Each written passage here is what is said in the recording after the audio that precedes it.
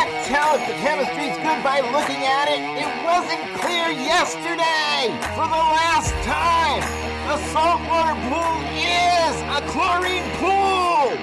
This is the Talking Pools podcast with pool pros from every region in the country. If it happens in a pool, you'll hear about it here. Everything from tips and hacks to the latest tricks and trends.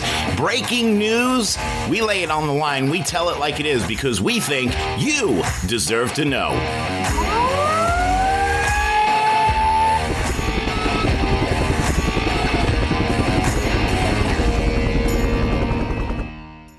G'day folks, Peter here. Welcome back to Monday Down Under on the Talking Pools podcast, where I give some of my perspectives and opinions as a pool technician in Perth, Western Australia. Hope you had a fantastic weekend.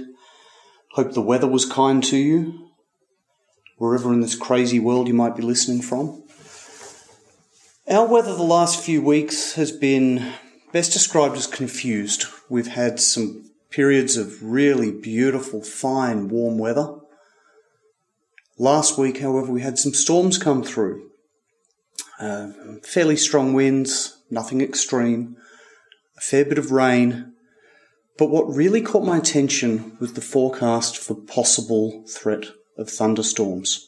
I don't think enough people take thunderstorms seriously enough. My company, we have a policy if there's any sign of lightning. I'll come back to that later, so do stay tuned. But I realised that I know actually very, very little about lightning. I do know about, Queen tells us thunder and lightning are very, very frightening. That could be why it's probably of all natural phenomenon, it's got the most mythology associated with it. The Norse god Thor with his hammer that strikes lightning. There are a lot of traditions. Back in the 1700s in churches, they thought that church bells would repel lightning, and they were inscripted. They had an inscription on them saying, "We are chasing lightning," until over 100 people died ringing bells, and they realised that standing in a high tower with a metal bell next to you probably isn't the wisest place to be. So I've started looking up quite a few resources on it. The Australian Bureau of Meteorology, that's our government's weather department. The UK, United Kingdom equivalent, the Met Office. And the USA's got quite a few departments that provide some information. FEMA, National Weather Service, CDC, National Oceanic and Atmospheric Administration have a Natural Severe Storms Laboratory, which provides some information. And of course, there's some from the American Red Cross. All agree on the hazards presented and all agree on good responses. So I'd just like to share some of those with a particular focus on what we can do as pool professionals. So first of all, what is lightning? Lightning is basically a giant spark of electricity in the atmosphere between clouds, the air, or the ground. It can travel downwards from clouds to the ground, can also travel upwards from the ground into the clouds. What are you talking about?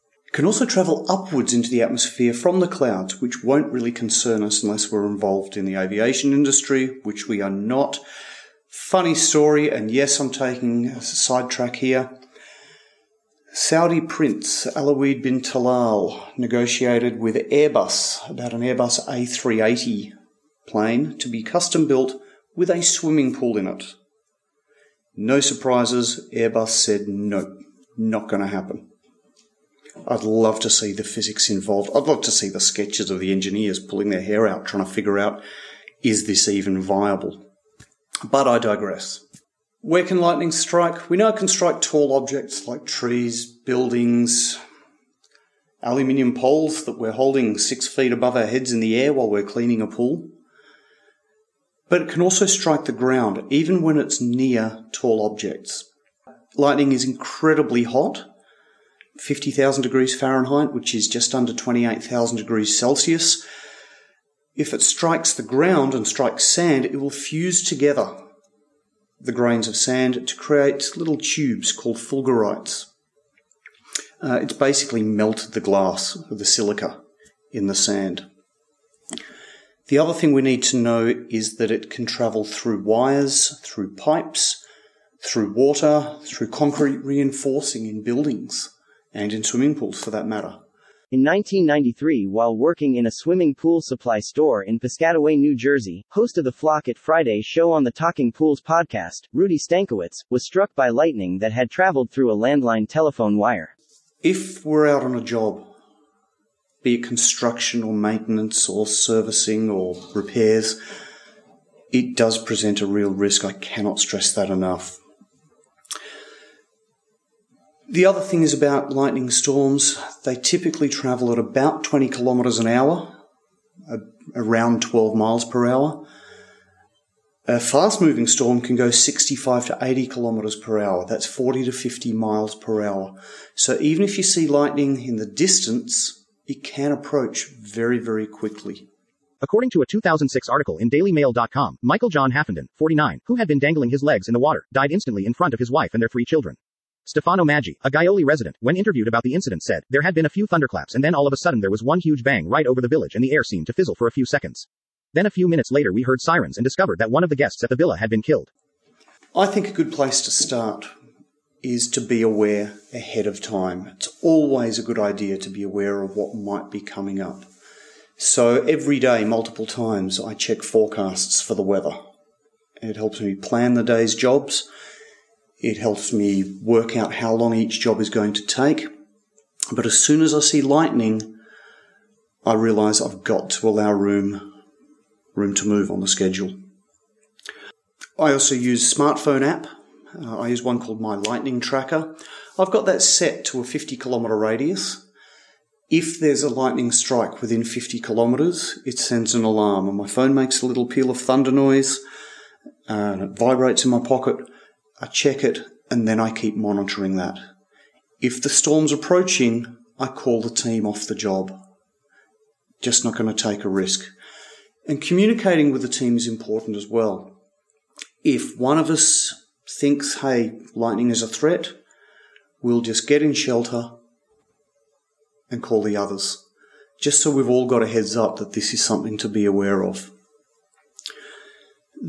The other thing with it is using your own senses. If you notice the sky suddenly darkening, as it often does before lightning, if you feel a sudden change in temperature, if it just feels wrong, then again, we don't take risks. We find shelter there. That's one of the reasons I don't use earplugs on the job. Firstly, I like to be able to hear things like the sound of the pump. If the pump sound changes, I like to go, ooh, what's going on there? But also I like to know what's happening in the immediate environment and the bigger environment around me. So if I hear a peal of thunder, my senses have told me faster than a mobile phone app. We take shelter, we try to get inside a building, sometimes not possible if we're working in a backyard pool and the house is all locked up. Inside a building is best, away from any windows or skylights, any openings at all. The fewer the better. Going under a patio or a pergola, that just doesn't count. Same as a picnic shelter. It doesn't provide any protection worth speaking of. An enclosed vehicle can provide some good shelter. So I'll often jump back in the truck, close the windows, shut the doors, and at least then I know I've got that layer of protection should lightning strike nearby. Open vehicles like convertibles, motorbikes, golf carts don't count, but again, not normally something we have to deal with on the field working with pools.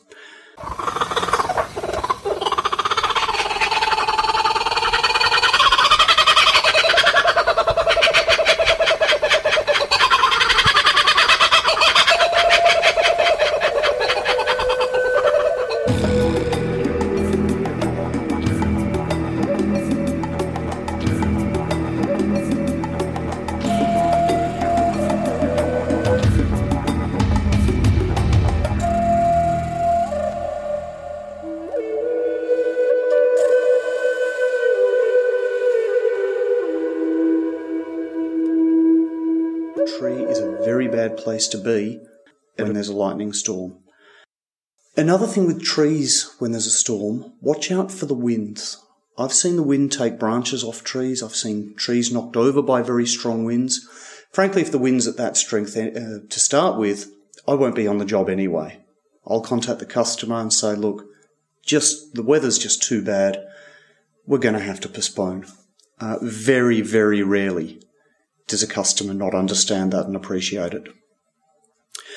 Another thing on a couple of sources I found, particularly the CDC says it, stay away from swimming pools. I remember when I was a youngster, I used to go swimming in the pool in the backyard if there was a storm going on. I've now learned that is a really, really terrible idea. That was brought home when a good friend of mine was telling me about one of his friends. They lost their 8-year-old son in a lightning storm while swimming in the backyard pool. And I would not wish that on anyone. Another common theme, avoid electronics. Now, I'm sure we've all heard don't use a corded phone. For the younger listeners, back in the day before cell phones, phone handsets used to be attached with a cable to the phone itself. Sometimes on a table, sometimes it was mounted to the wall. Watch a 1980s sitcom, you'll see them all over the place. Maybe I'm showing my age here. But any electronics that are plugged in, that have a connection to the power, is potentially a risk. And that includes pool equipment, even if you're indoors. So again, don't go messing around with your controller or your pump. Don't work on an automation system. Don't do any of that when there's a thunderstorm. Like I say, lightning can travel through wires and cables. And with it travelling through pipes, don't even wash your hands under the tap, because that can conduct electricity as well. According to the Tampa Bay Times, an autopsy found Gonzalo Cid, 13, and Matthew Benjamin, 11, of Coconut Creek, drowned after lightning struck the community pool. We have, in my company, we have a very strict policy on what to do. And if there's any inkling that there's lightning, be it the smartphone app, be it we hear thunder or see a flash, be it we just feel the weather's changing, the number one rule is drop tools immediately. We do not pack up. We certainly don't reach our hands into a pool to pull out cleaning equipment. We certainly don't reposition equipment if we've had it apart for working on that. Just leave it. If a tool is left behind, we can return later to collect it. Easy done. If a tool gets damaged by lightning, if it gets damaged by the rain or something else to do with the storm, we can replace it. What we can't replace is the lives of one of our team. It just isn't possible. I've said it before, I'll say it again. Nothing is more important than you and your team getting home safely at the end of the day. So we've dropped tools, immediately get to shelter. If we can't get inside the house, understandable, we get to our vehicles. They're all enclosed vehicles. We don't drive convertibles on the job, funnily enough. We certainly don't use motorbikes. We get in there, make sure the windows are shut, doors are shut, and we seal ourselves in our little metal cocoon. We then call each other, let each other know that what's happening. Firstly, so I know if everyone's safe and what action's been done. Secondly, if the customer says, oh, your technician's just wandered out the front and sat in the car, so what? There was lightning. It's common safety practice.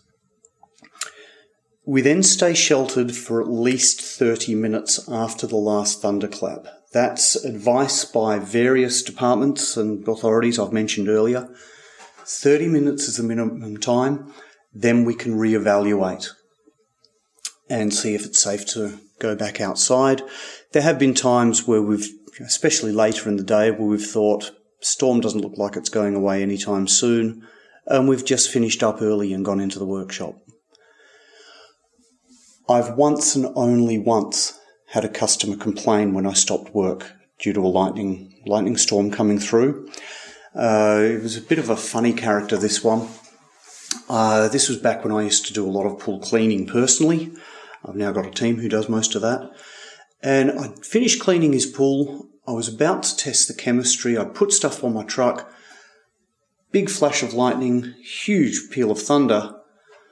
And I gave him a call from my truck, and I said, look, I finished the cleaning. I'm going to return later to do the chemistry because there's a lightning storm. And he got really aggressive with me. He said, mate, you're going to finish that now. I said, no, it's not safe. It's a lightning storm. He said, I don't care. Just get it done. So I said, well, I tell you what, I'm not going to come back later. I'm not coming back ever. When somebody shows such a blatant disrespect for you and blatant disregard for your own safety, that is not a customer you want to have. So that was an easy way to get rid of a customer who'd been a bit of a problem for a while at that point. I really do hope this has given some food for thought, something to think about. As you know, I'm very big on safety on the job. I don't want to get harmed. I don't want my team to get harmed. And I don't want any of you to get harmed either.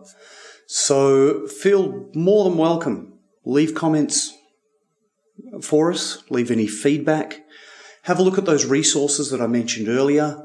National Weather Service and CDC and American Red Cross and Australian Bureau of Meteorology at home here.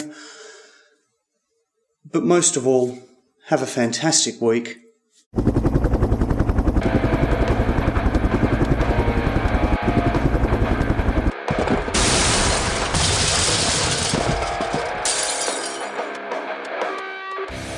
I just wanted to take a minute to say thank you for listening today. I'm hoping you enjoyed the episode as much as we enjoyed putting it together for you. Listen, it's been a couple of wacky, crazy, screwed up years from pandemic to Poolmageddon. I just want you to know that we are all in this together. If there's anything that we can do for you, send me an email at talkingpools@gmail.com. Again, that's talkingpools@gmail.com. We're here. This is your podcast. We are the Pool People's podcast, of the Pool People, for the Pool People, by the Pool People's podcast. This one is about you. So thank you for tuning in and listening. Do me a favor, click subscribe before you go. That way you don't miss an episode.